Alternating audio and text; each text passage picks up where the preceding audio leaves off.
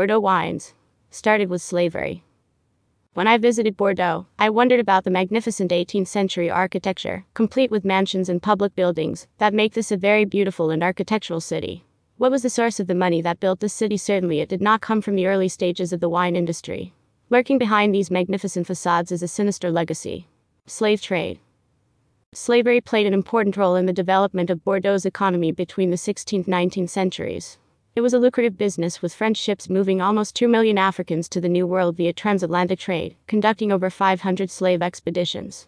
In the mid-17th century, Jean-Baptiste Colbert, Minister of Finance to Louis XIV, designed Code Noir, and it defined the conditions of slavery in the French colonial empire, including 1. Fugitive slaves absent for a month would be branded and their ears cut off. 2. Punishment for a 2-month absence was the cutting of hamstrings. 3. A third absence results in death. 4. Owners could chain and beat slaves, but not torture or mutilate them. The Code Noir was considered among most extensive official documents on race, slavery, and freedom ever drawn up in Europe. Slavery was abolished in 1794 because of both the Haitian and French Revolution. When Napoleon Bonaparte came into power with the objective of creating the French Empire, one of his changes was that slavery was again legal, 1804. It would take another 40 years before slavery would be abolished, although it did continue clandestinely, until after the US Civil War. The French Parliament declared slavery a crime against humanity in 2001. Pivot. French businessmen were very efficient codifying rules in order to run a smooth and successful slave trade. At the beginning of the 19th century, France lost its most important colony, Saint-Domingue, currently Haiti, and as the abolition movement expanded in Europe, the slave traders in Bordeaux, one of the larger trading depots for slave trade in the world, faced pressure to shift from colonial commerce involving the trade of enslaved humans into trading something else, and wine entered the picture. Through this shift, the merchant families continued to thrive and accumulate wealth. 17 of the 25 wealthiest families traded in both fields. The founders of the wine trade were so skilled that today, centuries later, many of these merchant families continue to hold leading positions in the fine wine and related industries, with many streets in the city named after them, including, i.e., David Gratis, 1665 to 1751, Street, who owned 10 slave ships; Sage Street, Place des Quinconces, the largest square in Bordeaux, paraded slaves for public viewing. Business protocols recycled. The business practices developed in human trafficking form the foundation for the wine trade. The concepts reused include 1. High-value perishable products transported for more than a century. 2.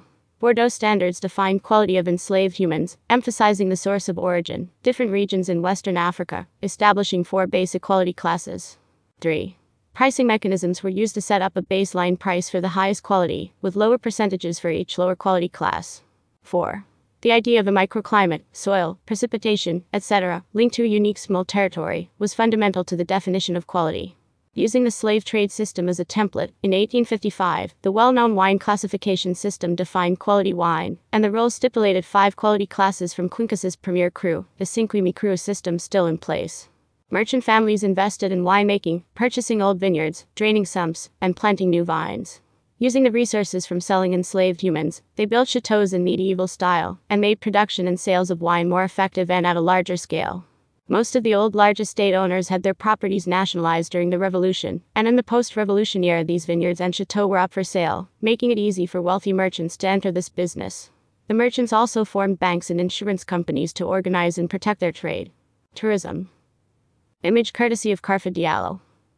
Visitors interested in the history of the Bordeaux slave trade should contact Carfa Diallo. Facebook.com Carfa.Diallo, founder of Memoirs et Partage, campaigns around memory of transatlantic slavery in France and Senegal, and founder of Bordeaux's Black History Month. In 2009, the Museum of Aquitaine established a permanent exhibition detailing Bordeaux's role in France's slavery-based commerce. The city government placed a plaque on a dock along the river to commemorate the history of slavery. In addition, a statue of Modestestas, an enslaved woman who was bought by 2 Bordeaux brothers, was erected on the riverbank. In addition, the city has installed plaques on 5 residential streets, named after prominent local men who were involved in the transatlantic slave trade. This is a series focusing on the wines of Bordeaux. Stay tuned for more. Dr. Eleanor Gerli. This copyright article, including photos, may not be reproduced without written permission from the author. More news about Bordeaux. Number wine, number Bordeaux.